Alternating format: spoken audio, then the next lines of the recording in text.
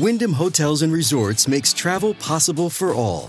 Whether it's the long haulers looking for a great cup of coffee, a roomier rest for the on-a-whim road trippers, or a place to make summer memories with the whole family. No matter who you are, where you're going, or why, with 24 trusted brands to choose from like La Quinta, Days Inn, and Super 8, your Wyndham is waiting. Get the lowest price at WyndhamHotels.com. Restrictions apply. Visit website for more details.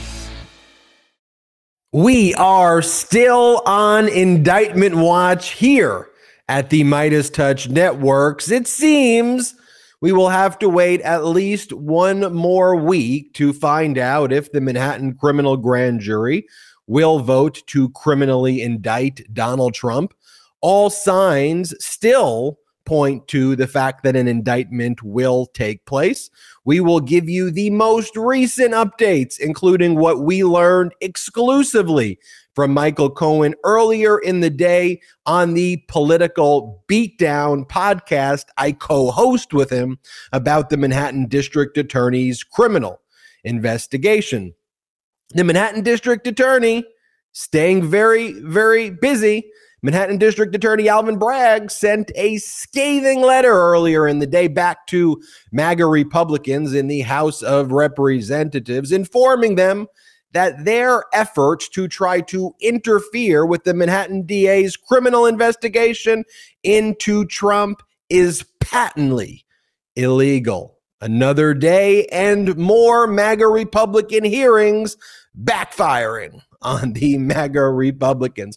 The MAGA Republicans held a hearing as part of their efforts to abolish the ATF, the Federal Bureau of Alcohol, Tobacco, and Firearms, to promote what Democrat Jamie Raskin referred to as the Republicans' insurrectionist interpretation of the Second Amendment, where weapons of war are meant for everyone to try to overthrow the government with more insurrections. We will break down for you what took place during this committee hearing and on the House floor. And another day, and Donald Trump grows more and more desperate, stewing in his fascist QAnon vortex of idiocracy. Trump continues to threaten prosecutors like Alvin Bragg and Jack Smith, calling Bragg an animal, calling Smith a radical lunatic bomb thrower, calling the New York Attorney General the Get Trump Letitia James worst Attorney General in the United States. Little weak nickname there. And attacking the Fulton County District Attorney. Next, let's talk about how MAGA Republican Governor Ron DeSantis is getting absolutely crushed in the polls as he attempts to respond to Donald Trump calling him a meatball and calling him de sanctimonious and his tepid support of Ukraine and denying eating pudding with 3 fingers. The weird MAGA cult is not happy with cult member Ron DeSantis attacking their cult leader. It's all so weird. Sold Jack Smith won a big motion this week, compelling Donald Trump's lawyer, Evan Corcoran, to testify again before the federal criminal grand jury in Washington, D.C., and for Corcoran to turn over written notes, written communications, and audio recordings relating to Trump's obstruction of justice in connection with Trump's theft of thousands of government records and top secret classified records, sensitive compartmented information, which Trump held and concealed at Mar-a-Lago. Get this, the chief judge of the D.C. federal court made a judicial finding that Donald Trump was engaged in a criminal scheme, direct quote, and used his lawyer, Evan Corcoran, in furtherance of that criminal scheme. So after that big win, what did Jack Smith do? Jack Smith is still on the hunt. And on Thursday, Jack Smith was in federal court seeking to compel the testimony of former Vice President Mike Pence, who is ridiculously claiming that he is a senator and therefore under the speech and debate clause should not have to testify. Total coward. And in normal world, pro-democracy, pro-normalcy. Hello, everybody. President Biden is celebrating the 13th anniversary of the passage of the Affordable Care Act and the importance of expanding healthcare coverage to all Americans at the lowest price possible. Look, I know that I'm supposed to tease at the opening and not just talk all about it, but this news is just too exciting for me, folks. I'm Ben Meiselas, and this is the Midas Touch Podcast. And thank you for watching the Midas Touch Podcast. Great to be here, everybody. Great to be here on the Midas Touch Podcast. Another action-packed news day. A lot of big legal developments, and what a week it was. I know we were all anticipating that indictment to come, but it looks like it's held off till next week, so we're just going to have to wait. But Ben, see, just like you, Ben, Alvin Bragg, Manhattan DA, learning the art of the tease, I think. The art of the tease, leave them wanting more is all I got to say. You got, on the one hand, you got Alvin Bragg criminally prosecuting Donald Trump. On the other hand, you got me making YouTube videos, teasing him. Same thing. But no, I mean, it's all good. And keeping up with the news cycle itself is a full-time job. So, that's why I'm excited to get into the show to bring you all the updates, all the up-to-the-minute updates, because we are, of course, live here on the Midas Touch Podcast, and we are just learning new things about the various prosecutions against Donald Trump because they're all over the country. We're learning new things up to the minute right now that we are excited to dig in and bring to you. But I just want to start off by saying thank you to everybody for watching, for listening, everybody who subscribes to the audio podcast, subscribes to our YouTube channel. We are so grateful for you. Jordy, always a pleasure to see you, my playing man. Basketball, How you doing? You're looking good. Yeah, you working out? Thanks, fella. No, not working out at all. You know what? I wore these wristbands today for tonight's show. I just look athletic right now because I'm wearing them. I haven't done an athletic thing all day. I'm just wearing such a life hack. Don't even work out. Just wear wristbands and stuff. People think you work out. Exactly. And so might be my new look. It's all about optics. Well, this is an exercise in democracy, and Jordy wearing what a transition. his American flag wristbands.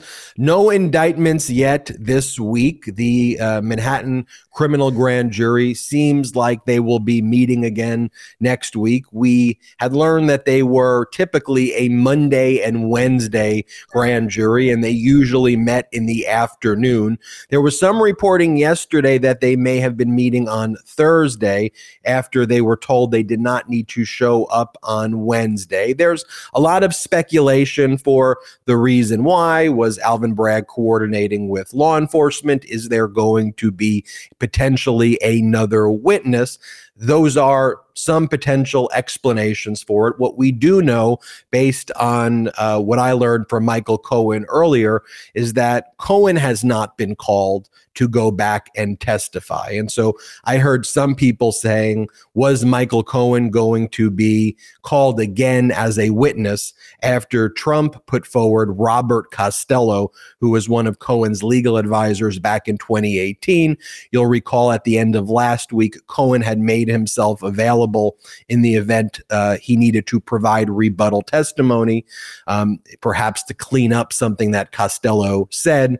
Cohen was ultimately told he did not need to provide that rebuttal, meaning that what Costello said was probably not effective at all. So one of the things I was looking at, and I didn't know the answer, frankly, until I asked Cohen directly live in front of everybody, is has he been contacted by the Manhattan District Attorney's Office to show back up again? And he responded that he wasn't, which all things and all signs point to this thing continuing to move in the right direction, that Trump is likely to get criminally indicted the next time this grand jury meets or the time thereafter. So I think we just look till next week. But, one of the things that I think that you can plan for or conceptualize, but when it's actually being done in real time, you have to adapt, is that the threats that Donald Trump is making towards Alvin Bragg and to the district attorney's office has real world consequences. We know, for example, during a hearing that was held middle of this week with the New York Attorney General's office, there was a bomb threat that was called into the courthouse there, and they had to adjourn for about an hour in connection with one of the many Trump cases there. We know that there have been direct threats made directly to Alvin Bragg, including this threat. We'll go through in a bit in the show all of these posts that Donald Trump's been making, but this particularly disgusting one, it's a photo that Donald Trump posts of himself wielding a baseball bat, like he's about to hit Alvin Bragg with the baseball bat. I mean, just outward violence like that. And then you pair that with some of the other statements in one of these posts where Donald Trump called Alvin Bragg an animal and said people are not going to be able to take this anymore. I mean, you go and you read this statement, and this statement, truly looks like a Nazi sympathizer wrote this. Why won't Bragg drop this case? Everybody says there is no crime here. I did nothing wrong. It was all made up by a convicted nut job with zero credibility who has been disputed by highly respected professionals at every turn. Bragg refuses to stop despite overwhelming evidence to the contrary. He is a Soros-backed animal who just doesn't care about right or wrong, no matter how many people are hurt. There is no legal system. This is the Gestapo. This is Russia and China, but worse, disgraceful. And then there are other posts where he says people aren't going to take this anymore and people need to do something. And he also kind of said, and they said we shouldn't get violent. And they're telling us we need to remain peaceful. It's another post that he made. So you pair all of that. This is the one right here. Everybody knows I'm 100% innocent, including Bragg, but he doesn't care. He is just carrying out the plans of radical left lunatics. Our country is being destroyed as they tell us to be peaceful. Here's what I'm wondering when I read those things, Ben, if I could just ask you a question here. First, I'm wondering, do you think this at all affects when he ultimately is indicted, the terms of his bail, his arraignment? Do any of these threats factor in to what a judge then decides to do with Trump upon his arraignment is my first question. I'll start there, then I got one more. It potentially could impact the conditions on, I don't think there's any, I think it's a no bail crime, but the conditions on it in terms of once you're in the criminal justice system and then you're threatening a district attorney is different than when no case has been filed yet. It's not going to ultimately really affect what the judge does, but I think it will affect the timing of all of this because a great deal of security needs to be assembled right now because Alvin Bragg, as the Manhattan District Attorney, also needs to make sure that his office is safe. And I'm sure there's a lot of threats that we don't even know about taking place right now that they have to contend with. So it does have an impact, but it's sick. It's sadistic. Yeah. And you combine that with the fact that people like, what's his name, Jim Jordan, and these MAGA Republicans who chair committees, and they claim to be, we're for states' rights, and they're criminally interfering with the investigation, trying to tamper with it basically, and tell Alvin Bragg to violate grand jury secrecy. And Alvin Bragg responded to that today, and saying you don't have the right to even make this request. But what a time we are living in, where a political party has utterly become a cult. No doubt about that. And in seeing those posts from people like Jim Jordan, I wish we did live in a country where they could be prosecuted for obstruction of justice for things like that. But I'm sure they will pull that they're just trying to do their official duties in Congress, and, will have no ramifications for their very clear and blatant obstruction of justice there. The other thing I was wondering, because to me, this speaks to the heart of also Trump's inciting of the insurrection on January 6th. It seems like he is pulling the same exact playbook that we saw him pull in the days leading up to January 6th and the days on January 6th. So I wonder, do these statements here, do you think have any impact whatsoever on the ultimate charging and cases that Jack Smith is working on in January 6th, especially when he echoes his rhetoric? The same rhetoric that he said on that day, where he tries to use it as his defense, where he said, I said peacefully. And here he pretty clearly says the quiet part out loud, which is, and they tell us to be peaceful, which the implicit thing that he is saying there is we should be violent over this. I mean, to me, it's very obvious what he is calling for. Thankfully, we have not seen the cult show up. It's funny, they've kind of psyched themselves out because they're like, the feds are gonna act like us, and it's like, no, you're just not showing up because you're scared and you don't have it in you anymore to show up. But I was happy to not see, any sorts of crowds and stuff outside of Trump Tower, except for the people who were actually cheering on Trump's arrest. But go back to my question. Do you think this has any implications whatsoever on Jack Smith prosecuting January 6th?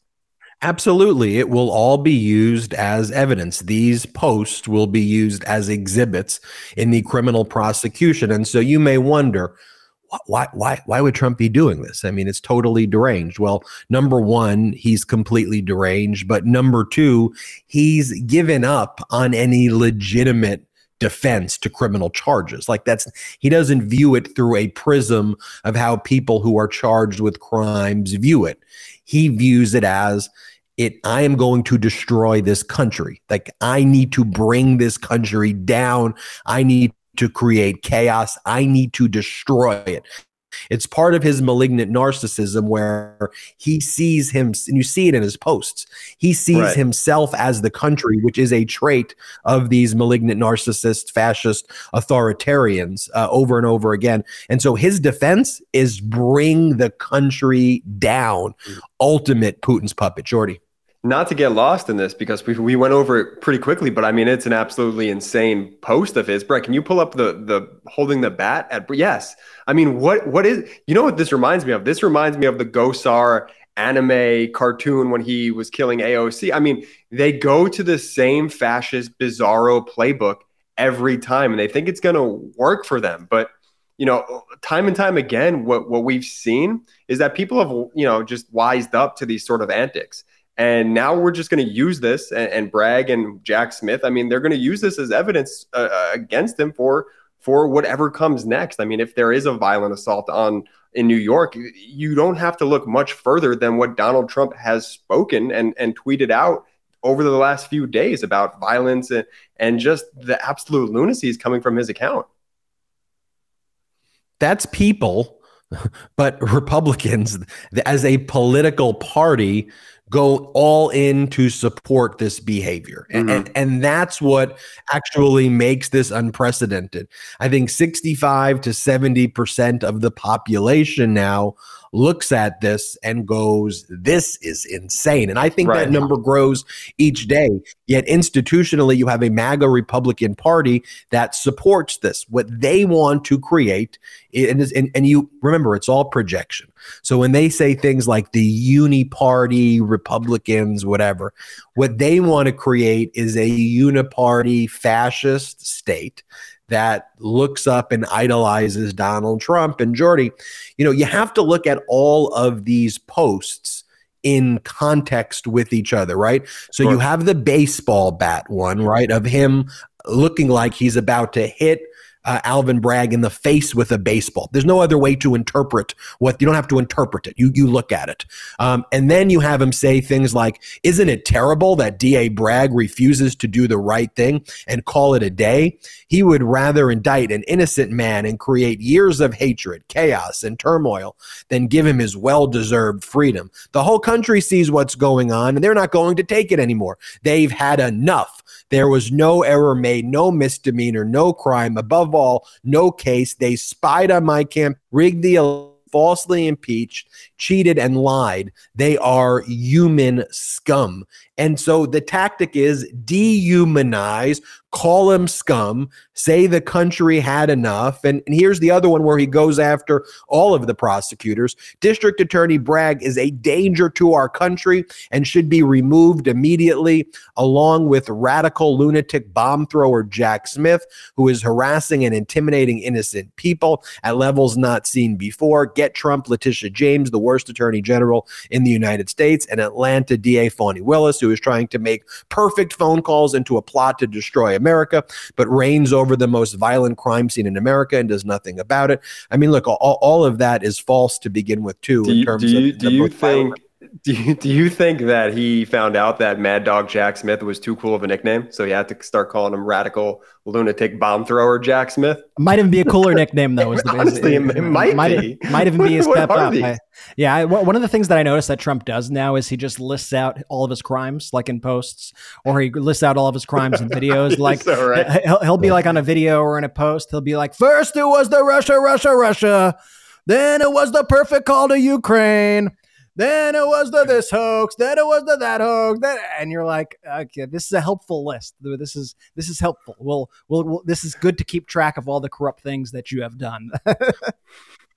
And Jordy, here's the thing though. So as I said, you're saying people have had enough of it. Like, let's talk about what they're talking about in the Republican Party. And I'm not sure if you've seen these interviews he's given on the Fox Digital with Piers Morgan, and the types of things that they're talking about, man. Like, as Democrats are talking about jobs and infrastructure and healthcare and protecting seniors and all of these things, the Republicans are talking about like, did I eat pudding with 3 fingers? Here, play this clip from Piers Morgan where one of the questions is whether he ate pudding with 3 fingers. Play this clip.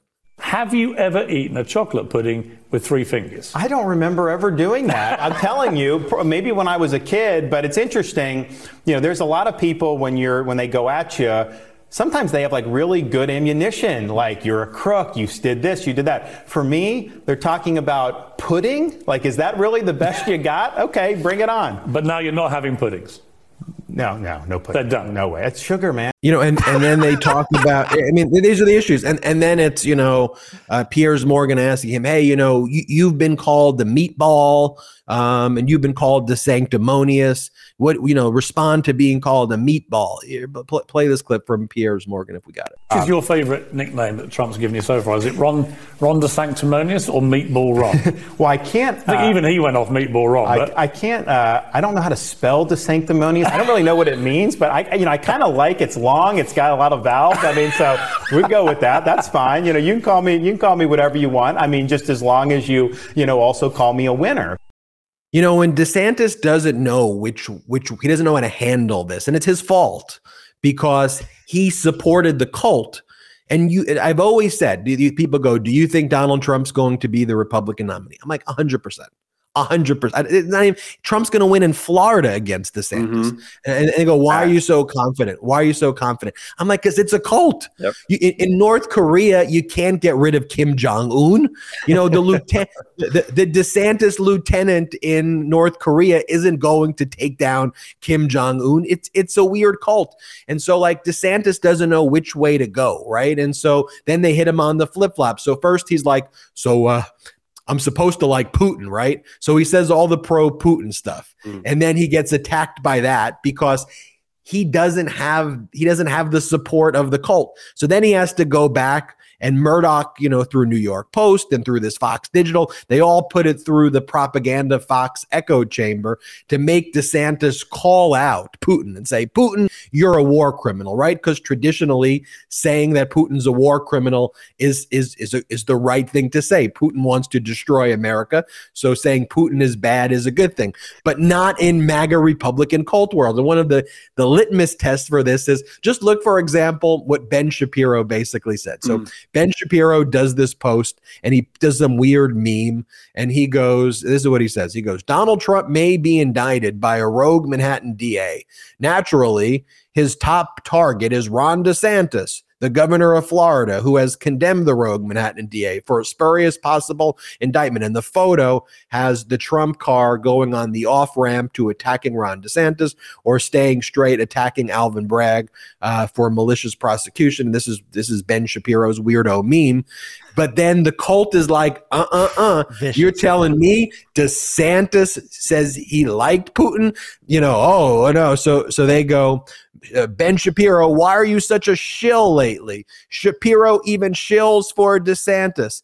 the same effing bunch of kids from the 2015-2016 Cruz crew are pushing for DeSantis. They are just equally insufferable. Little Ben Shapiro is leading the charge. Ben, I've been a huge fan of DeSantis, but his speech regarding the indictments were a huge letdown. DeSantis, an establishment candidate. And then there's a photo mocking DeSantis for taking a photo with a young schoolgirl wearing a mask. I mean, this MAGA Republican cult is so weird. And DeSantis, each and every day, like, he's going to get knocked out of the race before he even steps in. He might even already be knocked out of the race totally. at this point. I mean, I really don't think he even has a shot. And he's proven himself to just be so incredibly awkward. And even in those clips that we just saw from Piers Morgan, I think this was supposed to be one of his big interviews to kind of get him back to the spotlight as a real contender.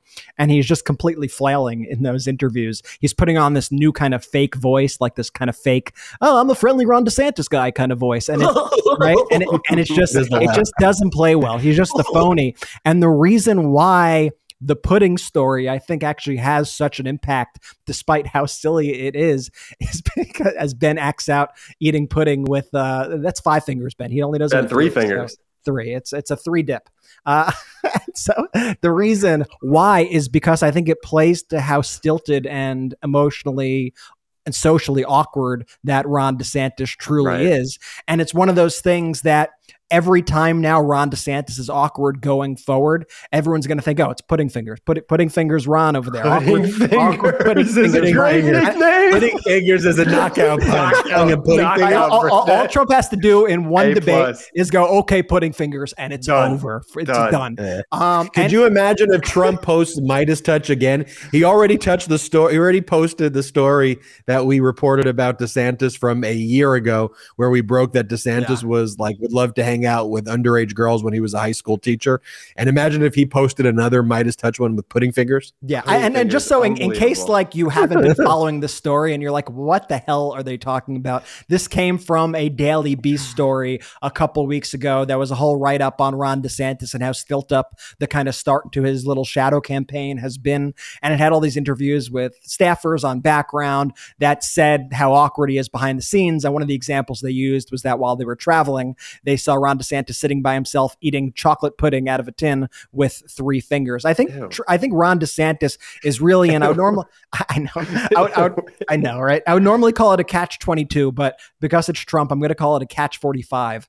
And what it is that he can't do anything correctly here without it backfiring on himself. Because if he tries to play the role of like, look, I'm not a Trump guy. Like I believe in everything Trump believes in, but guess what? I'm a more traditional kind of Reagan Republican. I'm against Putin. You know, I'm not going to get involved in this local prosecution of Trump. He tries to play that card, which is what he's doing right now. What happens is the base, the MAGA maniacs, backlash, and they are not going to want to touch him. They're not going to want to vote for him the way we're seeing the comments. But if he all in on to your point, he's just that boosting Trump. So he's got no good place to move. Sorry. And then Fox I'm sorry for interrupting you, Brett. Fox doesn't know. If Fox doesn't know what to do, I'm not sure. Did you see Laura Ingraham the other night? I mean, we did, because that's our we got to talk about this. So she had to go and explain, because they don't know what to do. So they want to support DeSantis, but they created the cult, and they kind of have to go all in on the cult that they created, because all they care about is money. They hate our democracy. So it's existential for them. So they have Laura Ingraham now trying to like teach Donald Trump what to do. So, you know, and this is the weird cult aspect. Like you have a network that despicably refers to itself as news when it is a propaganda. And they do it for money. Like at the end of the day, they're willing to destroy the democracy just to make a few more bucks. You know, they could still probably have a very vibrant network if they kind of reported normally, they'd still make a lot of money. But this is what they've been reduced to. That they are now holding segments where you have Laura Ingraham, basically their top host, who's providing like okay, here's what you need to do, Donald Trump. Okay, number one. Here, play the clip. Now let's move on to campaign advice for President Trump. Now, if I were Trump and running his campaign, I'd strongly urge him to stop talking about 2020. It's over. Enough. Marinating in old claims of election fraud will not win over a single voter in any state that he needs to win in 2024. And it gives DeSantis an opening to say, why take a chance on the guy who just complained after the fact about early voting and ballot harvesting instead of beating Biden on both fronts? What the heck is that? And if you can't get, what do you It's got? just funny that they even have to put up this ruse, like they have to speak to him through the TV. Like, we know they all communicate with each other. We know they all text each other. They all email each other. You know, they have their chats. Like, just call up Trump. Like that's clearly a message for one. But I think what Laura here, and we'll play the next clip before we get too into it. I think Laura is overestimating her power and the power of Fox News.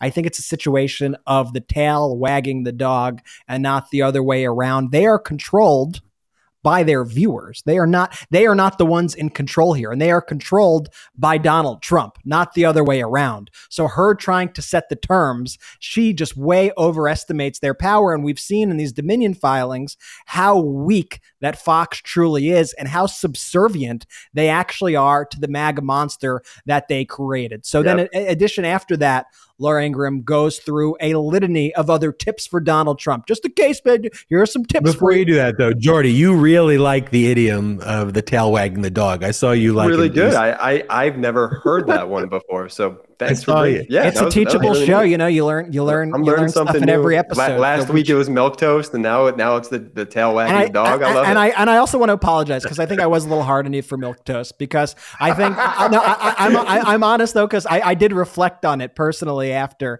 that. I like kind of made fun of you, and I felt bad because I think we should be able to ask questions, you know, because not everybody knows everything, and we shouldn't expect to know everything. And so I think we should just have an open forum where you should be able to ask a question. We're sorry. Brett's sorry. I am sorry. Because I want to set a good example, and I want to invite questions. And let's play the Laura Ingraham clip, and then I got something I want to say on the other side. So I'd suggest talk less about yourself, more about the American people. You met a lot of them. Voters don't want a replay of the greatest hits about Mueller or Adam Schiff, but they do want you to assemble the most talented advisors, and probably best to treat them well. Surround yourself with givers, not takers. Serious policy people who know how to hit the ground running on day one. No more travel ban fiascos. Run a tight ship. And run against the Democrats, not the media. We all know the press is biased, newsflash. Don't dwell on it. Deal with it. And maybe, just maybe, drop the nicknames and the petty personal stuff. It was funny in 2016 and even in 2020, but I don't think it works with how serious the challenges are right now facing the country. I sense that the voters are weary of all of that stuff. So debate your opponents on the merits. You know the issues. You have a great record. Defend it. It's unbelievable that this is in 2023. I mean, come on, how pathetic. Like, do you know what you're dealing with at this point? I know Jordy has a lot of thoughts on it. So, Jordy, what's your take on this Fox and Laura Ingraham and everything that's going on over there right now? It's over for old pudding fingers. He's done. It's over. It's what they're trying to do with their coverage now. Look, they had him speak to kill meat. They had pudding fingers speak to kill meat. The guy's got more personality than a can of paint. I mean, you just can't do anything with that. It's not a presidential candidate. It's lucky he's getting the position he's in. They know it's over for him. So what now Fox News is trying to do, they're trying to course correct in real time, and they're panicking. And Brett, to your point, sure, in 2016, 2018, they could pick up the phone and talk to Trump. They don't want to do that anymore because they know the monster that they've created. They know the guy's plugged in watching their news station day in and day out because he's obsessed with the Fox News polls that they put out. So they're trying to address him right now. They're waving the white flag. Donnie, let's be friends again, Donnie. Here, let's just do these things and we could all be at peace with each other. It's over for pudding fingers. It's funny. I have a similar take on it, but a little slightly different. I don't think they're done with DeSantis. I think they're hedging their bets in a big way. And I think they're hedging because I think they want to push DeSantis. They're trying to launder all the DeSantis propaganda through all their various networks, trying to write puff pieces on him in the Wall Street Journal, trying to get headlines for him in the New York Post, trying to do all these cringy specials with Brian Kilmeade on Fox News and all the like. But I think they see pretty clearly that the force of Donald Trump outplays them every single time. It's far more powerful over their viewership than they are. Like I said, Jordy, tail wagging the dog. They are not in control here. And so I think what they're seeing is DeSantis plummet in the polls. They're seeing Trump as basically a sure thing for the nomination, indictment or no indictment or 10 indictments, doesn't matter. And they're trying to stay in his good graces for that eventuality. And so I think that's what we're seeing. And I think the network itself is a little divided amongst their hosts as well. Mm-hmm. I think you have Laura Ingraham, who's actually quite intelligent, despite how horrible of a person she is, who is trying, almost begging. Like, to me, that is her like begging, pleading on her knees on her show. Please listen to me. Please don't be a nut. Please don't be a nut. And it's going to fall on deaf ears. Then you have somebody like Tucker, who's just all in on authoritarian propaganda. He knows he was exposed by the text saying that he hates Trump passionately. So he's going to spend all of his shows saying how much he loves Trump to try to get back in his good graces, saying how much he loves Putin, etc. That's the Tucker play. Brian Kilmeade is a DeSantis guy. For the DeSantis puff pieces, they push all that over to Brian Kilmeade. And Hannity is somebody who's still trying to stay in Trump's good graces, despite all the text messages that we saw, all the things he had to say about Trump. And Hannity is actually having Trump on his show, or is at least expected to have Trump on his show this coming Monday. That'll be the first time that Trump's actually been on Fox in, I think, over 6 months. So to just give you some perspective on how they've kind of changed as a network just recently and their recent kind of moves, you see they are having an internal identity crisis for many reasons, but one of them, this DeSantis-Trump feud, which they just can't seem to get a hold of. And here's the thing. Trump was attacking them when all of those Dominion filings were coming out, right? And it works on Republicans. Like, astonishingly, that works. Like, if somebody put in all caps all that stuff about me, I'd be like, who is this weirdo? Like, and frankly, that's how most people respond. Like, okay, you're going to make fun of me. You're going to call me bad names. But to Republicans, to Fox, that actually changes their behavior. They get into panic. I need to, I'd love to delve deeper in the psychology within cult behavior to understand how that, all caps, that creating this kind of false fear. Trump's a coward. Like, he's a weak coward. Like, you confront that person one-on-one and he will shrink away. He's got less personality than a can of paint, Jordy. I can't let you get away with that. One. That's good. That's a good one. Came up. You like that? No, that's a real expression. He's got less I don't know. I Googled it. It doesn't exist. I truly wanted to know if it was an expression. You know what? It felt like an expression. So and then but it actually works. But I'll tell you who will be watching very carefully that Trump interview, the lawyers for Dominion. They're going to have their popcorn ready, and they're ready to make that the next exhibits for ratifying the conduct for punitive damages. They are ready to go with that. And finally, because Fox is the master of projection and all these right-wing people, they just literally project. I just have to show you this clip of Tucker Carlson. It doesn't really fit in anywhere neatly into the episode, other than it's just like, really? Play the clip. For the Chinese, it's just so easy. How do you win a war without fighting? By getting your adversary to kill himself. Well, how do you convince a strong, self-respecting, powerful country like ours that has ruled the world for 100 years to do that? Turns out it's pretty easy. You take a collection of dumb, desperate people in middle age, hoping to keep on to their stupid TV jobs. You add scripts and some hairspray, and they just repeat the lies for you. So they just talk about themselves, right? I mean, how is that? When I heard that at first, I thought that was AI, and I wanted to I'm like, did he really say that, or is that like an AI Tucker? Well, the most despicable thing is we know he knows what he's saying. Like, we know what he thinks is of his audience. We've seen those texts. We've seen him trash talk, call his audience dumb, call the Fox viewer dumb. So he's just playing one weird trick on his own audience that's just wildly anti. They're all playing a weird trick. They're all trying to kind of time the market, so to speak. And they're trying to read the tea leaves as to what people are thinking. And oftentimes they just fail spectacularly at it. Like the DeSantis Putin comments, for example, are an example of that. Like he comes out with a statement actually condemning Putin after just a week ago or so. He got in a lot of heat by calling the Russian invasion of Ukraine a, quote, territorial dispute.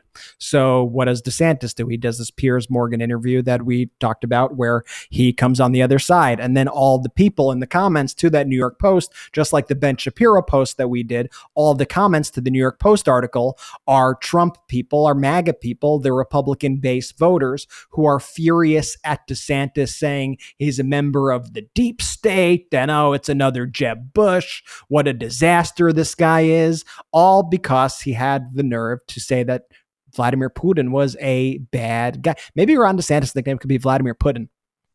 Wow, interesting. Can you guys imagine what these debates are going to look like when they're all on stage? It's going to be. You believed in the vaccine, but you believed in testing. I mean, this is what this. And those are some of the arguments that Trump has already even rolled out. Like, oh, Ron says he's anti-vax, but look what I found. Like, it's already the most unhinged things ever. But this is what happens when you create a monster, you cultivate that monster, and you let it run loose on the party and on your country. It leads to the disaster that all these people, by the way, want to get out of, but they can't because they are absolutely trapped.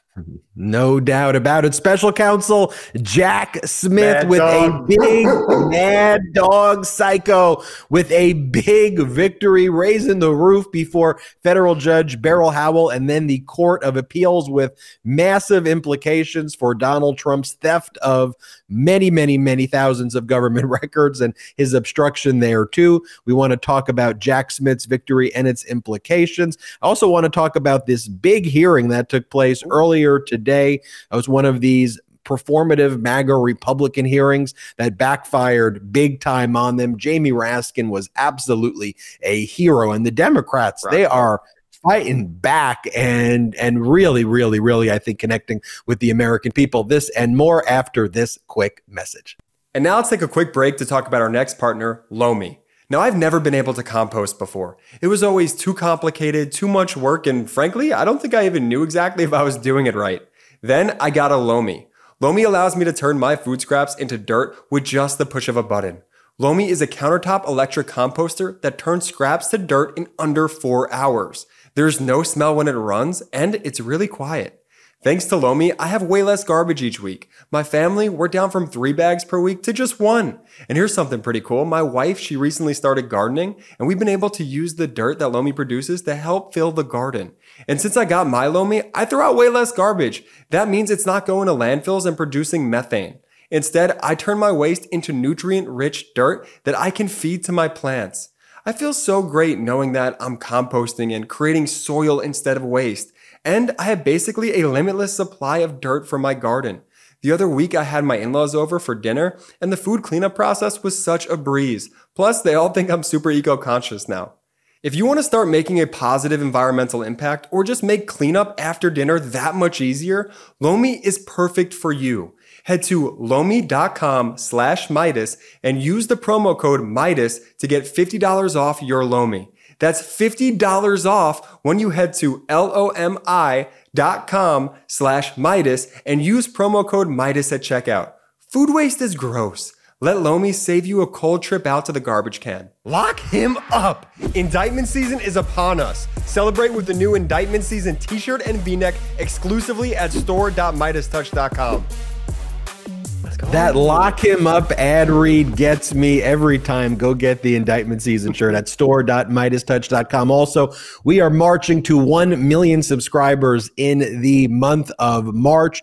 We are very close to hitting that 1 million subscribers mark. So if you haven't subscribed to the Midas Touch YouTube channel, just hit the subscribe button. It is free right there. And you can also check us out and become a member of our Patreon site by going to patreon.com/Midas Touch. We're not funded by any outside investors at all, purely a grassroots movement. So you can join one of the membership tiers there, get exclusive benefits, but that helps this independent media platform grow. So I was debating, do we go first special counsel Jack Smith, or do we go the Democrats kicking ass at the hearing today? And I think we go Democrats kicking ass at the hearing today, and then we can then talk did you flip about a coin? How did you decide? How did I do it? What's the thought process? I really want to play the Jamie Raskin video clips and the Eric Swalwell clips. So that's kind of in my own mind, how I thought about it. And so what we've been seeing is the MAGA Republicans holding a lot of performative, hearings. Americans care about issues like jobs and healthcare and protecting our veterans. And we want to make sure that America doesn't default on its debt. But MAGA Republicans don't care about that. They've been holding hearings about Hunter Biden's laptop, even hearings that aren't about Hunter Biden's laptop. All they ask about is Hunter Biden's laptop. Like, they are utterly obsessed with Hunter Biden naked. It is so weird. It is so strange. And that's like when they were talking to the Twitter executives, they were like, "And why'd you take that down?" And they were like, because he's naked and it's him having sex. Why would we want to post that? Well, that's weaponization. No, that's sex shaming. Why are you so obsessed with the Hunter Biden nudes? Like, it's really, really strange. So they've held all these weird hearings, and Democrats keep showing how MAGA Republicans don't care about our democracy. And again, it is like a JV team going up against a professional basketball team, the Democrats being the professional basketball team and the fascist JV team being these MAGA Republicans. Like, this hearing today was part of a committee that deals with economic growth, energy policy, and regulatory affairs, right? So it was a joint hearing on economic growth, energy policy, and regulatory affairs, okay? So are the MAGA Republicans focused on economic growth, energy policy, or regulatory affairs? No, what they're focused on is abolishing the ATF, okay? The Bureau of Alcohol, Tobacco, Firearms, and Explosives, commonly referred to as ATF, which is within the Department of Justice, and its responsibilities include the investigation and prevention of federal offenses involving the unlawful use, manufacture, and possession of firearms and explosive, acts of arson and bombings, and the illegal trafficking and tax evasion of alcohol and tobacco products. So that is who MAGA Republicans want to abolish that. So in this hearing that they held today, it was called ATF's Assault on the Second Amendment. When is enough enough? And these MAGA Republicans went into some of the most idiotic arguments justifying that weapons of war need to be everywhere. So even though in our military, the military version of the AR-15, military requires training. There's a thick handbook. They have to pass tests if they want to be certified to use the weapon. However, in the civilian context, that weapon of war, anybody can have it. Just give it to anybody. And by schools, wherever, no regulations. Let's not have common sense gun reform. So this hearing was basically to say everybody should get AR-15s. That's the hearing that they held in a committee that's supposed to focus on economic growth and energy policy, by the way, and regulatory affairs. So this is the chair, Representative Pat Fallon. He's a MAGA Republican. And one of the things that he opened it up with was, why aren't we talking about regulation on alcohol or cars when people die from those things too? Play this clip. Alcohol-related deaths in 2020, 13.1 per 100,000. We talking about regulating any more alcohol? We talking about banning it? We're talking about making new rules to make it harder to get alcohol? No. Deaths by car, vehicles, 38,824. 11.2 per 100,000. Anybody want to ban cars? Any talk of that? No. I refuse to believe that people are this person is that stupid. And he's speaking to alcohol, tobacco, and firearms, the regulatory body that governs alcohol. And he names the two things. Right? He names the two things as well that are perhaps the most regulated products in the country. I mean, it's hard to find things more regulated than cars, which have very strict safety standards for the cars themselves, and then very strict standards for who drives them in terms of age and licensing and requirements. Alcohol, very strict rules govern the sale of alcohol and when you could sell it, where you could sell it, how it crosses state lines. If you want to get into the argument about we should be regulating guns the same way that we regulate alcohol tobacco, and cars. Well, that's an argument actually that's going against yourself. But I refuse to believe that this guy is that. Are we going to regulate cars? No. What was that also? It's like this whole hearing, and this hearing is also they're really weird. Like Brett, I'll throw it back to you. They're really weird people. Like what we can never like. If you know, and like I'm not trying to be like mean. Ben's being mean. Like they are very strange. Yeah.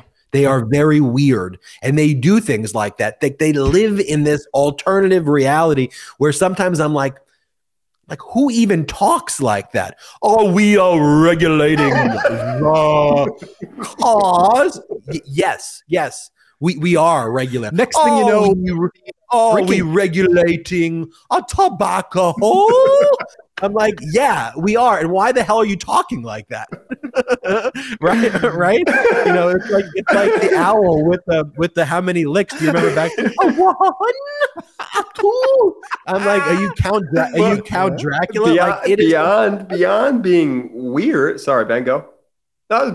Beyond being weird, they're evil. They're intentionally evil. Like the weirdness is almost an escape. Like we're almost giving them an out by just calling them weird. They know what they're doing. They're just genuinely horrible people. It's just so sad that that's an elected official in this country. That person doesn't want to lead. They want to line their pockets with NRA money.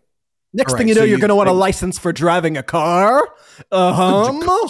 Don't tell me that's what's coming next. Sir, yes, that's actually automobile. Everybody. I mean, look at this person. Like, I'm not joking. Like, this is MAGA Republican Representative Tiffany.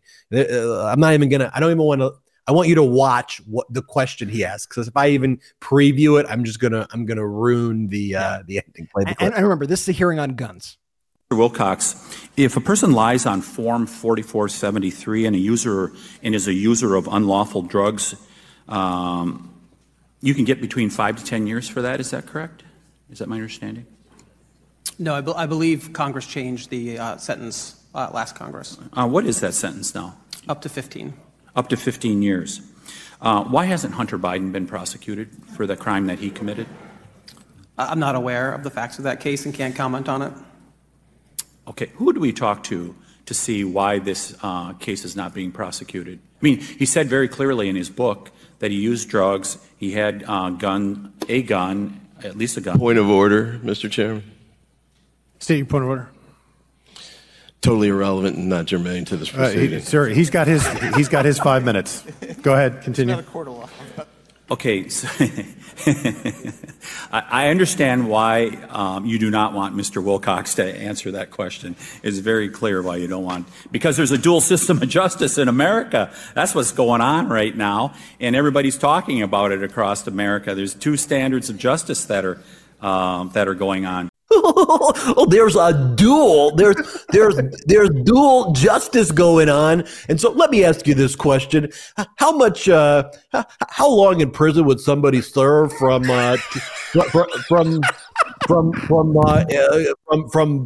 putting a bomb in a facility? 15 years. Okay, well, what about Hunter Biden's laptop?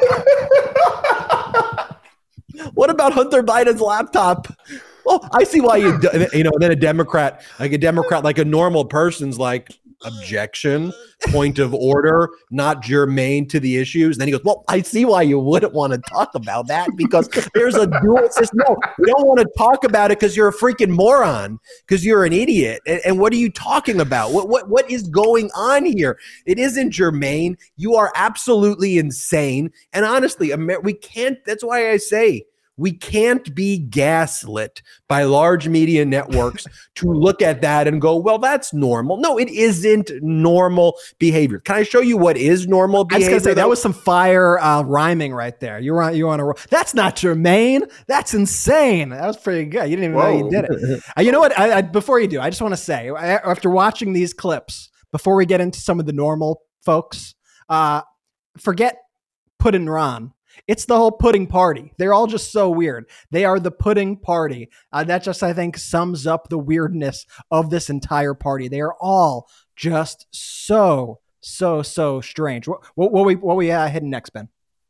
Oh, we should go to Let's go let me just say first, that witness who was the Democratic witness in the hearing was Rob Wilcox of Everytown, which is one of the nation's largest gun prevention organizations. So the question to ask Wilcox that doesn't even make sense anyway. Hearing aside, why would you ask somebody who's responsible for the largest gun prevention organization about Hunter Biden? Like, the whole thing just doesn't make any sense. If I could make a suggestion, I would love to see this Matt Gaetz moment, because this Matt Gaetz moment sums up exactly what I described a couple weeks ago when we were going over the Democratic hearings as the Republican Party are professional rake steppers. And Matt Gaetz once again threw out the rake and then stepped right on it. So he was criticizing this ATF policy for accessing data,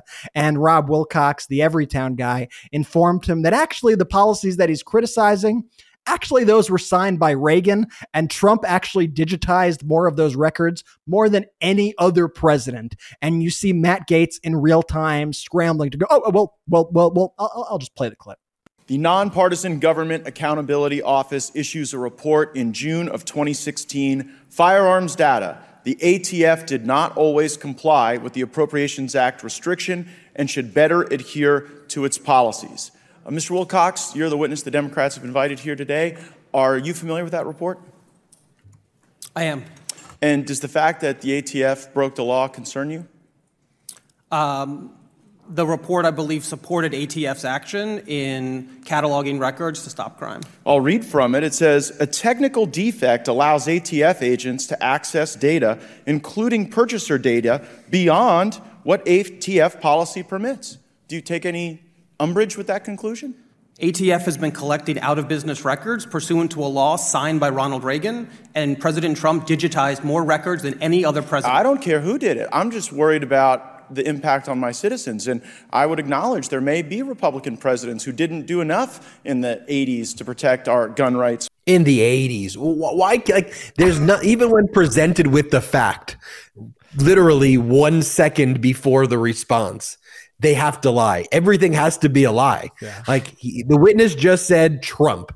And so you go back in the 80s. No, he just said 3 years ago. Exactly what you just are accusing Biden of doing. And Trump did it in 3 years ago. What I've kind of learned is that I actually don't think when push comes to shove that Republicans even like Republicans. I don't even think they like their policies, because they spend all these hearings going, how dare you follow this law? And then they get, yeah, so that law was signed in by Donald Trump. Every single hearing goes that way. So it's like, what are they even doing? Well, yeah, what are they doing? Because they don't have policies. Like, the prism within they look at things is like, what is the dumbest position you can have on the issue? It's like, big global pandemic.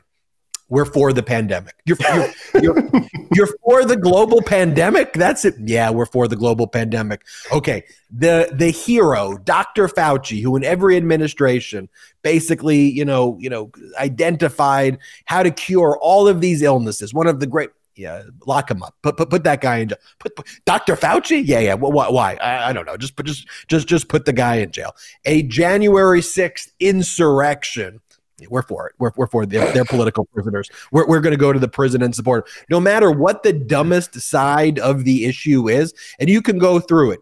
AR-15s are killing people through, is number one cause of death for children. Like it's killing people like crazy. We're all for it, just everywhere. More AR-15s. You can take every issue, and then they find their way into that issue. I mean, look, this is during the hearing as well. There was an activist who was there who was somewhat noisy. The MAGA Republicans were saying some offensive crap up there. So one of the activists in the crowd were saying something like, no, it's not. And so then the chairman of the committee, Fallon, this Pat Fallon, MAGA Republican, was like, oh, looks like there's an insurrection going on. He made an insurrection joke that the person yelling was an insurrection. So you'll listen to this, but then you'll hear David Cicilline, the Democrat from Rhode Island, saying, well, if they want to overthrow the government, then I'd have a problem with that. But if they're just saying that what you're saying is offensive, that's fine. But just watch how callous and, again, weird these MAGA Republicans are playing. So, Mr. Bosco, Your brace is not a ghost gun, correct? Is this an insurrection? So will they be held to the same, I don't want another January 6th, do we? Yeah, if they're trying to overthrow the government, they ought to be held to the same standard, but I think they're trying to express different. Whoa. Let me get away with my insurrection joke, okay? I'm doing the insurrection shit. Whoa. What are you doing? I'm doing January 6th humor. I'm making fun of the insurrection, the darkest day and one of the darkest days in American history that I'm pretending isn't real. I mean, these are real, problematic, despicable, people. I don't know what else to say. But let me show you some light in this hearing, though. This is Jamie Raskin, though, who's basically saying, look, and I love the way he refers to how Republicans view the Second Amendment. He goes, seems that you have the insurrectionist theory of the Second Amendment. Play this clip. They know that the states with the highest rates of firearm deaths are the ones with the weakest gun laws, and the states with the lowest levels of firearm deaths have the strongest gun laws. But they say that all of this chaos and destruction is just the necessary price we have to pay because of the Second Amendment. All those thousands of people gunned down at church and school, at the Walmart, in parks and grocery stores are just the human sacrifice we've decided to pay as a society for our Second Amendment. My colleagues, this is a lie. Our colleagues advance a completely flawed theory of the Second Amendment, which leads them to oppose even reasonable common sense gun safety rules that the Supreme Court has approved and which the vast majority of Americans endorse. Our colleagues embrace what's called the insurrectionist theory of the Second Amendment. Our colleague, Mr. Gates, says the Second Amendment is, quote, about maintaining within the citizenry the ability to maintain an armed rebellion against the government if that becomes necessary. Our colleague, Chip Roy, says the Second Amendment was designed purposefully to empower the people to resist the force of tyranny used against them. And Congresswoman Boebert says the Second Amendment, quote, has nothing to do with hunting unless you're talking about hunting tyrants, maybe. Well, this theory is completely debunked and destroyed by the text of the Constitution itself and by Supreme Court precedent. And yet their theory of the Second Amendment is killing Americans. Article 1, Section 8, Clause 15 of the Constitution gives Congress the power to provide for calling forth the militia to execute the laws of the Union and suppress insurrections and invasions. The Republican Guarantee Clause tells the U.S. Congress to guarantee a Republican form of government to the states and to protect them against domestic violence. There's 6 other provisions in the Constitution, including the Treason Clause, that debunk what they're saying. And we're going to have to get through their false notion of the Second Amendment in order to save human life. And I won't constitutionally geek out here, but just kudos to Jamie Raskin right there, Democrat Congress member. But you go into the Second Amendment. I mean, the Second Amendment's very clear, like what it says, right? A well-regulated militia being necessary to the security of a free state, the right of the people to keep and bear arms shall not be infringed, right? Republicans, we're all strict textualists. Every word matters except in the Second Amendment, where they say a well-regulated militia being necessary to the security of a free state. Yeah, those words don't matter.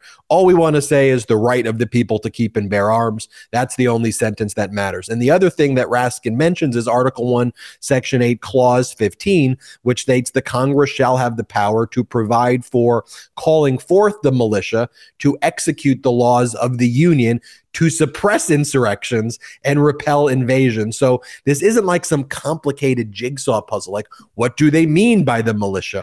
The militia is called upon by Congress to suppress insurrections. It is not what the Republicans say, that it is to be used for insurrection against the government. This isn't like, whoa, Ben, all of this logical constitutional analysis. It's right there. And I want to read this quote for you also, though, because when I heard Jamie Raskin reading these quotes of what Boebert is saying and what Gates is saying, I'm reminded of this. Tell all of us and viewers out here, I'll pause for a moment before telling you who said this quote, but let me read it to you right now. The government is afraid of the guns people have because they have to have control of the people at all times. Once you take away the guns, you can do anything to the people. You give them an inch and they take a mile. I believe we are slowly turning into a socialist government. The government is continually growing bigger and more powerful, and the people need to prepare to defend themselves against government control, right? That sounds a lot like what Boebert was saying, what Gates was saying, and what Jamie Raskin referred to as the insurrectionist view of the Second Amendment. Jordy, you know who said that quote? Was that Voltaire? Was it Tucker Carlson? Voltaire. I love you, Jordy. I got it. Yeah, was it Tucker? Yeah. No, it was Timothy McVeigh, the Oklahoma City bomber terrorist. That language is essentially the same exact language that MAGA Republicans use word for word. And when Marjorie Taylor Greene talks about the base, that is who she is talking about. We still have a lot to talk about with special counsel Jack Smith. I'm not done talking about that committee hearing, Brett. I want to show a few other clips there as well, but let's just take one quick break. And now let's take a quick break to talk about our next partner, Rhone. If you're like me, you understand the pains of finding out what to wear. Let's face it, most clothes are uncomfortable or too tight or never actually the size that you really are, and not to mention the annoyance of trying to put together a good outfit. And when you finally do have a good fit, you can only wear it for a few hours before you have an important meeting or dinner, and then you have to change. Everyone wants to dress their best and look good at all times because, frankly, it's a confidence booster. So here's the deal. Men's closets were due for a radical reinvention, and Rhone stepped up to the challenge. Rhone's commuter collection is the most comfortable, breathable, and flexible set of products known to man. And here's why. Rhone helps you get ready for any occasion with the commuter collection, which offers the world's most comfortable pants, dress shirts, quarter zips, and polos. You never have to worry about what to wear when you have the Rhone commuter collection. Rhone's comfortable 4-way stretch fabric provides breathability and flexibility that leaves you free to enjoy what life throws your way, from your commute to work to your 18 holes of golf. It's time to feel confident without the hassle. With Rhone's wrinkle release technology, wrinkles disappear as you stretch and wear the products. It's that easy. With the Gold Fusion anti-odor technology, you'll be smelling fresh and clean all day long. And on top of that, Rhone is 100% machine washable, so you can ditch the dry cleaner altogether. I absolutely love Rhone. This has truly become my go-to commuter fit. We're on the move a lot. Whether it's jumping from meeting to meeting or catching a flight or an important dinner, the Rhone commuter collection has never let me down. The versatility and overall comfort of the collection is undefeated. Even after I wear it all day, I still feel super fresh because of the Gold Fusion anti-odor technology. The commuter collection can get you through any workday and straight into whatever comes next. Head to Rhone.com/Midas and use promo code Midas to save 20% off your entire order. That's 20% off your entire order when you head to RHONE.com/Midas and use code Midas. It's time to find your corner office. So, Jordy, when we left off, you had mentioned Voltaire, and what are you talking about? I got to probe a little deeper. Who are you talking about? Voltaire? No, me and my buddy Voltaire, yeah. You know. Well, what even would make you have Voltaire on your mind right there? Ben, my mind doesn't work like a lot of people's minds work, okay? That's just the synapses are firing. Yeah, they're firing on all cylinders. They just fire a different way than yours fire. And if we can, I'm the loopy brother, right? We all know this. We know I'm the loopy. Yes. So when I was I disagree. When I was 3 years old, you're the handsome brother.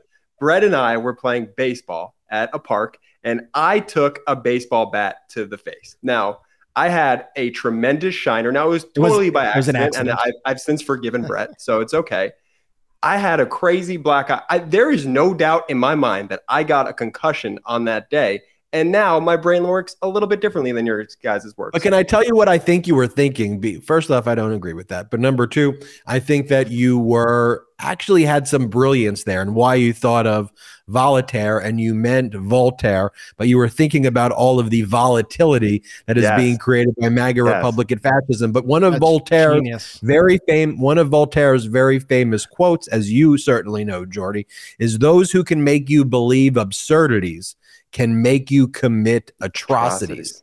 And that sounds very much like MAGA Republicans and their gaslighting. So, Jordy, I would say incredibly, incredibly brilliant. And I want to show you this clip as well. This is from Congressman Eric Swalwell, who apologizes to activists. Because we don't have to show this clip, but at one point, the MAGA Republicans kick out the activists because they were speaking in the room. They said, basically, get the women out of here, and it was the mother of someone who had died in the Parkland shooting. But this is Congressman Eric Swalwell apologizing to the activists for being attacked and also wondering, seriously, Hunter Biden's laptop, that's where we're talking about? Play the clip. I want to thank the activists who have stayed in this fight for gun safety, reasonable gun safety, and thank you for showing up today.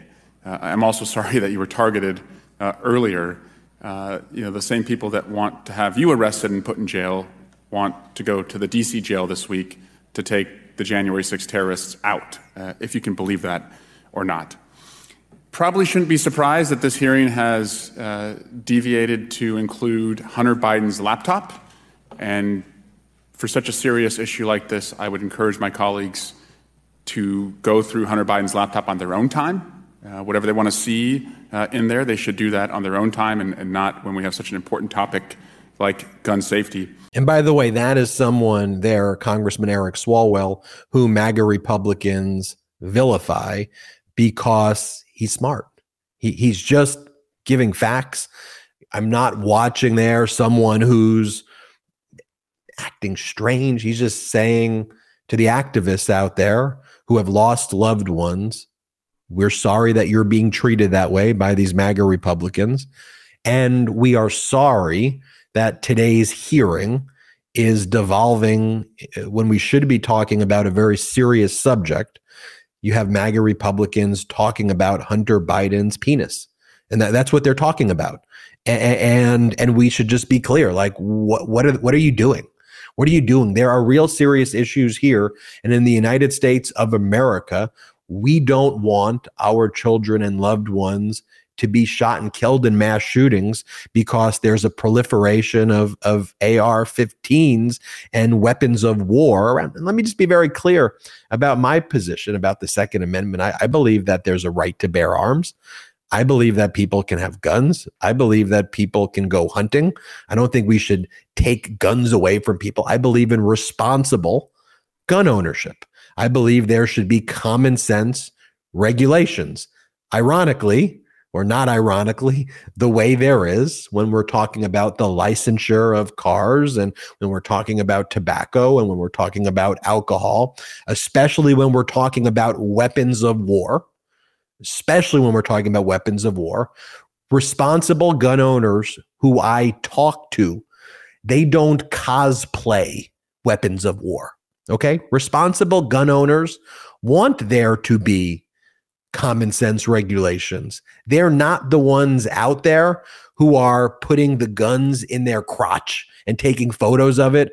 They're not the ones out there taking photographs with their kids holding AR-15s who don't even know how to hold the guns correctly. They're not the ones out there cosplaying this thing. And responsible gun owners should want, and every responsible gun owner I know do want, other people who own guns to be responsible. That's what we're asking. And this should be a common sense conversation that we all engage in. Yet MAGA Republicans cannot engage in anything with any level of seriousness. And here's a clip too that I want to show. This is of Democratic Congress member Cori Bush, who points out, by the way, you know how the MAGA Republican talking point is, here's the Democratic areas that have the highest, mortality rate, that have the highest, mortality rate by guns and the most violence. No, it's happening in Republican areas.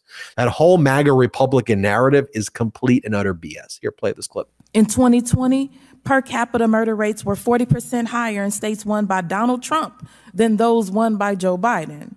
9 of the 10 states with the highest gun mortality rates, including my state of Missouri, are red states. Brett's about to pull up a great photo from me and Brett that reflects on when I did, in fact, get hit in the face with a baseball bat. I need to confirm it happened. That Jordy's thing about Volotar and Voltaire And so if we have this photo of Jordy, I gotta show it. There was what I was looking down for. That's what I'm saying.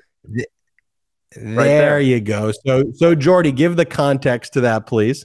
So that's what I'm saying. So this is why my brain works just a little bit differently than your guys's does. I took a stray baseball bat to the eye, and then it was a running joke in our family, like, "Oh, Jordy's so loopy and funny," and yeah. But thinking back on it now that I'm 30, whatever, now that I'm 29, turning 30, I have to say, like, yes, funny that I was loopy as a kid, but like it's very specifically because of that one moment, and like we just don't address it as brothers, and I wanted to bring it up. It's such a 90s moment too, because that was at the height of the Got Milk ads. Yes. And so like, what a weird time the 90s were. Like this was the entertainment we had in the 90s. Like the Got Milk ads. We used to collect those like lunatics. People used to collect when we would them. go to the dentist's office, we would open up the magazines and like rip them out. That was Did I'd love to hear in the chat, like, did our listeners collect Got Milk ads like they did on Long Island? Like people around schools and like our elementary school would collect the ads. They would like laminate them and put them in a binder. And then they would like trade out the Got Milk ads. They also did it with like Absolute Vodka ads. Do you remember that too? It was a very weird time in the 90s and those were very popular. And so we made our own Got Milk ad, which was that picture. And it was at the time after that I accidentally hit Jordy in the eyeball with a metal baseball bat, and that's where you have it. But see, I mean, and that's where you got Volatar. So you got Volatar. 27 years later, that's where I got Volatar from. That's where it all came from. Full circle. So good. That's so good. Full circle. And talking about full circle, though, how about Special Counsel Jack Smith completely engulfing Donald Trump from all sides? I mean, Donald Trump is basically, I think pretty much boxed in at this point. I mean, and by the way, Special Counsel Jack Smith still hasn't said a single word publicly. So with all of the Donald Trump, everything in caps, everything, chaotic like that, Jack Smith is just going about doing his work in a very diligent, worksman-like manner. And talk about Special Counsel Jack Smith's big win, compelling Evan Corcoran, who is Donald Trump's lawyer, to testify again before the grand jury. So Evan Corcoran previously testified before the criminal grand jury in connection with Donald Trump's obstruction of justice relating to hiding and concealing these documents, thousands of government records at Mar-a-Lago.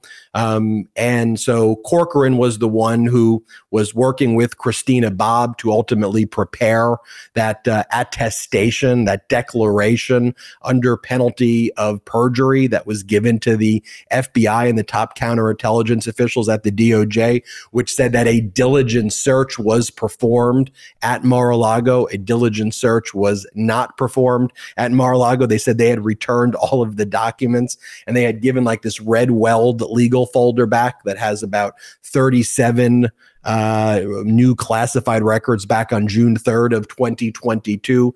The whole thing was total BS. There was thousands of more records still at Mar-a-Lago, over 100 classified records.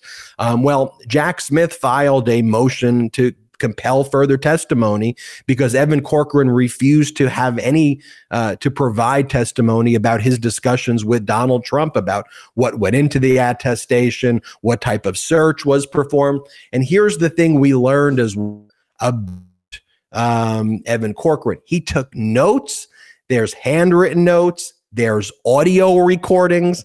And so there could be potentially a treasure trove. A treasure trove of records. So a hearing was held last Friday before Judge Beryl Howell, who was the former chief judge who presided over the criminal grand juries there in Washington, D.C. There's now a new federal judge, an Obama appointee. It's a rotating position of who serves as the chief judge. So a new judge will be in that position right now, Judge Boasberg.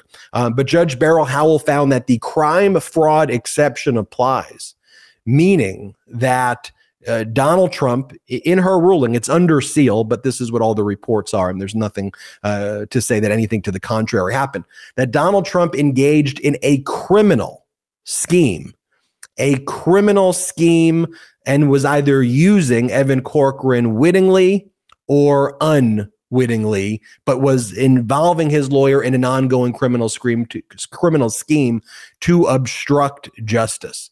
Think about the power of that. So then Donald Trump immediately appeals that to the DC Circuit Court of Appeals, immediately appeals. And guess what? Within about 12 hours, the DC Circuit Court of Appeals had a briefing schedule and then shut down Donald Trump's appeal. I've never seen an appeal move that quickly before, that an entire briefing schedule was done in 12 hours. And then the motion was denied. How big is that? That moved at rapid pace. You know, people say the judicial process works slowly. That was faster than I've ever seen anything happen. But I think it shows you they're feeling the urgency of this moment, and what Donald Trump did, and potentially what Donald Trump is still currently doing to this day, I think is on the minds of prosecutors. I mean, he illegally took, and remember the crime here, obstruction, mutilation of documents. I think they think that it is still ongoing and have reason to believe that Donald Trump still has confidential documents in his hands. And the idea that he was lying to his attorneys and they invoked the crime fraud exception shows now that they are going to be actually able to question, like they did today, Evan Corcoran directly about these potentially illegal activities that Trump is engaging in, because they've been piecing all the pieces together throughout this whole process. So they, at this point, know already what Trump is lying about, and they'll be able to know exactly what he lied to Corcoran about if that is the case. And I wouldn't be surprised myself if somebody like Corcoran or somebody from Corcoran's team is the one himself leaking this out there, because you know the Justice Department has been very tight-lipped about all of their cases. And so you have to wonder who stands to advantage from a leak like this coming out. There was a big New York Times story that just dropped right before, I'm talking right before we went live, that it was titled "Court Action Underscores Peril for Trump in the Documents Investigation." Wow. Federal prosecutors continue to build a case that the former president obstructed efforts by the government to reclaim classified materials, that he may have misled his own lawyer. Things just continue to get worse here for Donald Trump, and these charges are just becoming more and more serious by the day. I'll read just a few portions from this New York Times piece so you get a sense of the urgency in which the Justice Department is working and what's happening here behind the scenes, according to this New York Times reporting. They say, quote, "According to wisps of new information that have seeped out of sealed court filings and closed-door hearings, prosecutors believe they have compelling evidence that Mr. Trump obstructed the government's efforts," that's the crime right there, folks, "to reclaim the sensitive records and may have even misled, aka lied to, his own lawyers. The more recent developments stemming from efforts to force testimony and other evidence from the lawyer, M. Evan Corcoran, in federal district court in Washington, indicate that prosecutors have continued to build a case and that the inquiry remains a serious threat to Mr. Trump. Judge Howell laid out damning assertions made by prosecutors that Mr. Trump knowingly deceived the government and caused Mr. Corcoran to misstate to prosecutors, lie, where the documents were being held at Mar-a-Lago. They note Mr. Smith's office is likely still far from making any charging decisions. Still, the accumulation of details emerging from the proceedings suggests that Mr. Smith and his team are drilling down on every scrap of evidence they can find in assembling an argument that Mr. Trump may have impeded a federal investigation. And for their part, some of Mr. Trump's aides have stated plainly, if privately, that the government, and in their minds, Judge Howell, see Trump as a criminal. And that is very clear from these court filings that we are seeing out here. So this is moving now at a pretty rapid pace. I think, a lot of people, I think, were getting ahead of themselves when we heard that the grand jury in Manhattan was delayed, and they were like, oh, it's probably to make way because Jack Smith's going to indict. No, that isn't happening. That's not why. This is still a little bit away. But you could see that the wheels of justice are turning in D.C. with the federal case against Donald Trump. And Evan Corcoran, by the way, not the only Trump attorney to see a grand jury in federal court. There's another attorney, Jennifer Little. Jennifer Little counseled Donald Trump in the Fulton County case, and she is being called now before the grand jury, and people are starting to speculate why Jennifer Little would be called in the federal investigation. I know it's hard to keep track. We got the accumulation right now. We got this Venn diagram between New York and Georgia and the federal government all kind of merging in weird kind of ways. Jennifer Little, they say, counseled Donald Trump to be cooperative and left the case soon after Mr. Corcoran was brought on by Mr. Trump. Ms. Little did not have to turn over a document she had sought to withhold from prosecutors. The Times notes prosecutors are interested in Ms. Little because she was one of the few criminal defense lawyers working directly with Trump when the Mar-a-Lago matter heated up at the Justice Department. So as we say on the show, folks, make attorneys get attorneys. It's looking like a lot of Donald Trump's attorneys now have to have their own attorneys. They're under their own forms of criminal investigation. And in many cases, they now have to speak out against their client, Donald Trump, and implicate him in this criminal scheme that Judge Howell pointed out. That's what's going on. And then you have former Vice President Mike Pence, right? I mean, that's big time also. I mean, that hearing taking place earlier today. Former Vice President Pence is claiming that he should be treated as though he was a United States senator, and that the speech and debate clause immunity, which immunizes senators and members of the House of Representatives who engage in legitimate legislative activity from having to testify in proceedings like this, that immunizes him, because he argues on January 6th, he was focused on being the president of the Senate, that he was focused on being the president of the Senate. And it's like, come on. Well, the speech or debate clause clearly states that it relates to House of Representative members and members of the Senate. And that's it. And so, I think it's a BS argument.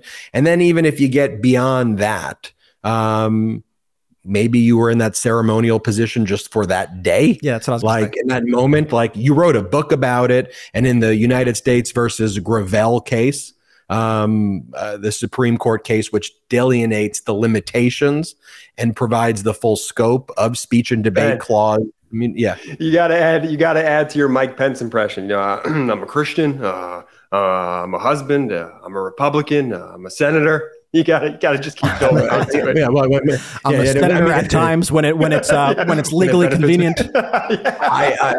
Exactly. He goes exactly. I just want to let you know, I'm a Christian. I'm a Republican. I'm a conservative. I'm a senator. I'm a mosquito. I'm a little teapot. I'm a little teapot. Sure. I'm a little teapot, short and stout. I am Volatar. Man, what was the air you were hitting when we came back from break? Looked like some flavored air. A trifume. That is the fume, right? What you're doing. See, folks, we use our. I really use the products that we sell on the show. The trifume. The fume is great. They're not even a sponsor of this episode. Trifume.com/Midas. Trifume.com/Midas. By the way, it is absolutely great. I wish the clip would have been a little bit longer, but Trifume. Trifume.com/Midas. But we don't just sell you products that we don't use. I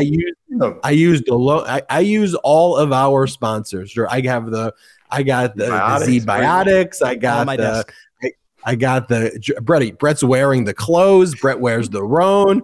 We've got the Lomi. I mean, literally. I mean, to be honest, there's not a single product that we have as a sponsor here that we don't use. Every single product we use each and every product. Finally, can we get to some Team Normal news, please? Though, with President, please let's get us some Team Normal news. And this is celebrating the 13th anniversary of Obamacare, the Affordable Care Act.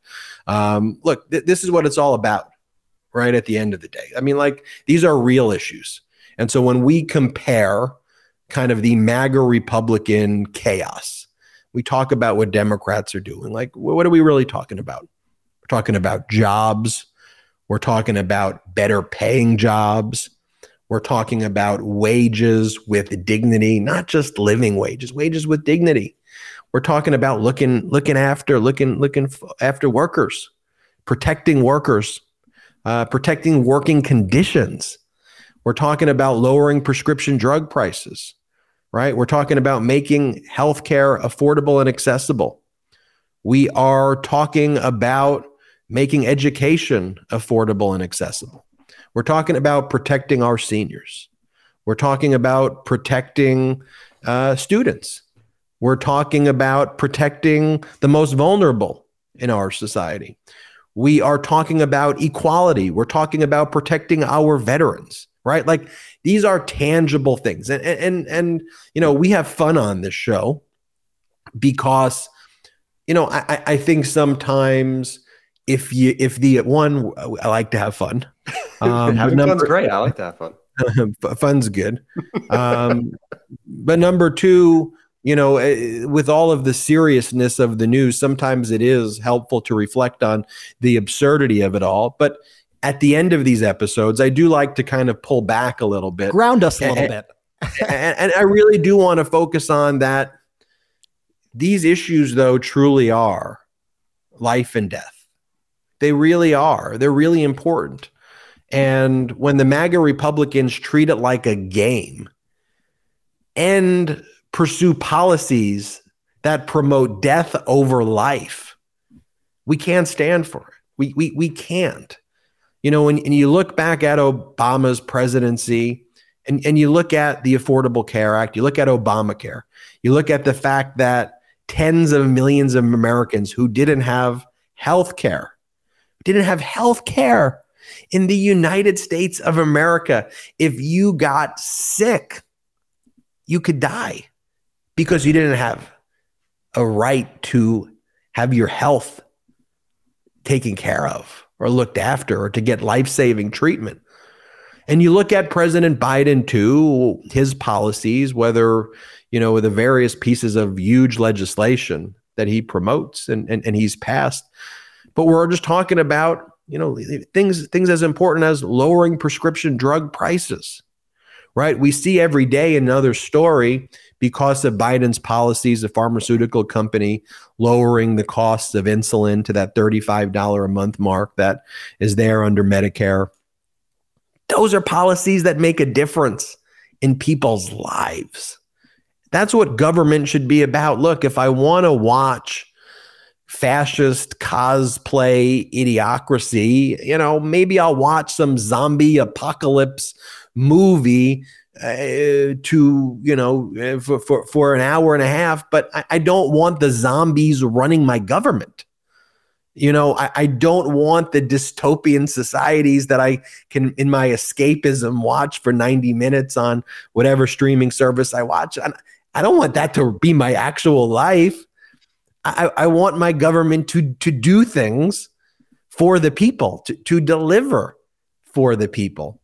And so I want to show you this clip of Biden, who talked about what a big effing deal it was, and reflecting on that moment where he said what a big effing deal it was. Here, play the clip. 13 years ago today, we gathered in this room as President Obama signed into law the Affordable Health Care Act. Hard to believe, 13 days ago, 13 years ago. It seems like 13 days ago.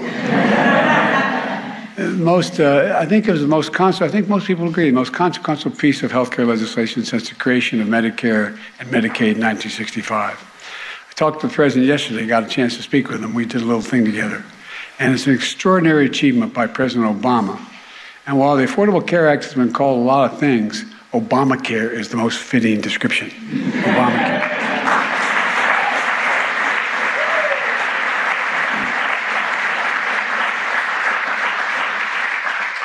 Many of you joined us that day after fighting for decades to make it happen. And I remember 3 words I used at the time. I thought it was a big deal. And I stand by the fact it was a big deal.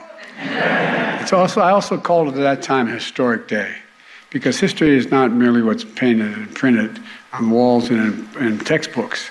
It doesn't begin or end with the stroke of a pen. There you have it. I mean, that's what I want in leadership at the end of the day. That's what I do. I agree with Biden on everything? Do I agree with Democrats on everything? I don't. But unquestionably, they are adults in the room actually confronting the objective reality that exists and trying to solve big problems and trying to use their positions to help people, and frankly, to help a lot of people who don't support them. A lot of people in the MAGA cult, at the same time, they are fed this diet of disinformation from right-wing propaganda media. They're benefiting from Obamacare. They're benefiting from a lot of these social programs that work. They're the recipients of that. They're benefiting from policies that help workers and that bring more jobs, and from infrastructure projects. And President Biden doesn't go, you know what? I'm a Democratic president, so, Trump wouldn't help the wildfires out in California because he said, screw California. President Biden's like, oh, I'm gonna help the factory workers in Alabama. I'm gonna help the factory workers in areas that haven't voted for me. It's fine. Across the country. It doesn't matter whether you're a red state or a blue state, you are an American. I just wish our discourse was like that. And I wish I truly do wish, as we do the Midas Touch podcasts, that when I showed you the clips, they were far more boring. And it was just a debate over degrees of the policies, and okay, we all agree that there should be common sense gun reform, but we're talking about perhaps the type of pre-qualification requirements, not that there should or shouldn't be pre-qualification requirements to get weapons of war, but we could talk through what that looks like. And then we can say, well, maybe is that going too far? But what can we all accomplish the goal that we don't want mass shootings in schools, right? And we're not living in that time, and I want to, and I think the way we can all do that collectively together is to realize that we're the solution. The movement is the solution. The pro-democracy community is the solution. It's up to you. The might is mighty. I'm honored and privileged that I get to do this podcast with my brothers, that I get to spend this time with you, that I could help be a messenger. But you are my inspiration, because you go out there, you share the videos, you share the YouTube channel, you subscribe to the YouTube channel, you let people know, you share these videos. And you're out there fighting for democracy. Without you, this is impossible. Mm-hmm. It doesn't work. Mm-hmm. This doesn't work. So thank you. I mean, from the bottom of my heart, thank you, because none of this is possible. Together, with your help, we'll be able to fight back against it. Brett, I'll give you the last word.